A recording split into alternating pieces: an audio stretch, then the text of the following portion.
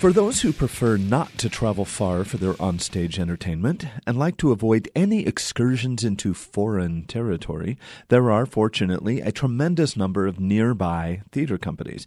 But for those who like experiencing the new and exotic and don't mind working a bit to get there, may I suggest a trip to San Francisco and Fault Line Theater Company's impressively performed light and dark comedy Shiner by rising playwright Christian Durso.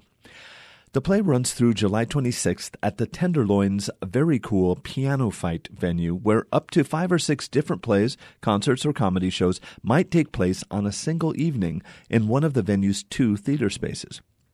May I suggest a pre-show brew in the lobby, which is actually more like a laid-back bar bistro with a small stage of its own. Don't worry about missing the play. Each performance is announced 5 minutes before curtain, summoning theatergoers from their drinks and snacks to whichever theater space their particular show is running in, like an airport announcement that your flight is now boarding.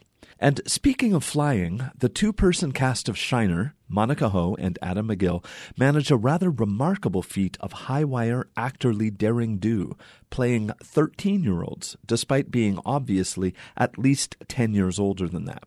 They pull it off spectacularly at times, capturing in their bodies and faces the doubt-ridden, hormonally amped, molten and morphing psyches of their young, intense, categorically at-risk characters. Set in Los Angeles in 1994, when the grunge rock movement was stirring up the youth of America, Kurt Cobain was still alive, and Nirvana ruled the hearts and minds of a generation of disaffected young people.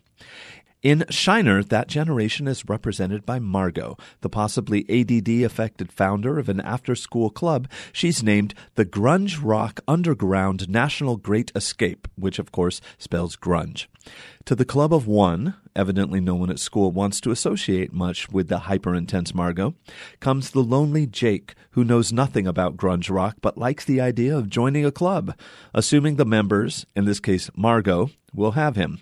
What follows is a remarkable journey that begins with friendship, a friendship built around a mutual sense of isolation and family dysfunction, and quickly moves into something like love before turning dark and unsettling, sometimes uncomfortably so.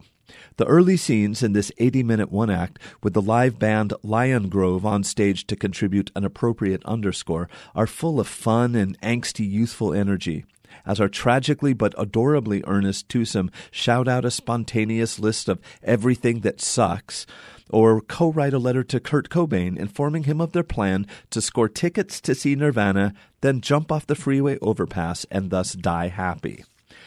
As few don't know, the dark side of the grunge movement, as exemplified by Cobain's overdose and death, is not all lighters and fist-pumping, and playwright Durso is to be commended for not ignoring that fact in his emotionally complex play.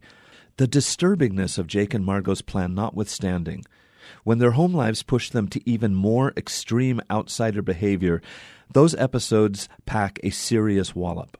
The play's ambiguous ending retains its original manic-depressive sense of simultaneous joy and pain and will probably give you lots to talk about on your drive home from the city. Shiner runs through July 26th at Piano Fight, pianofight.com. I'm David Templeton, second row center for KRCB.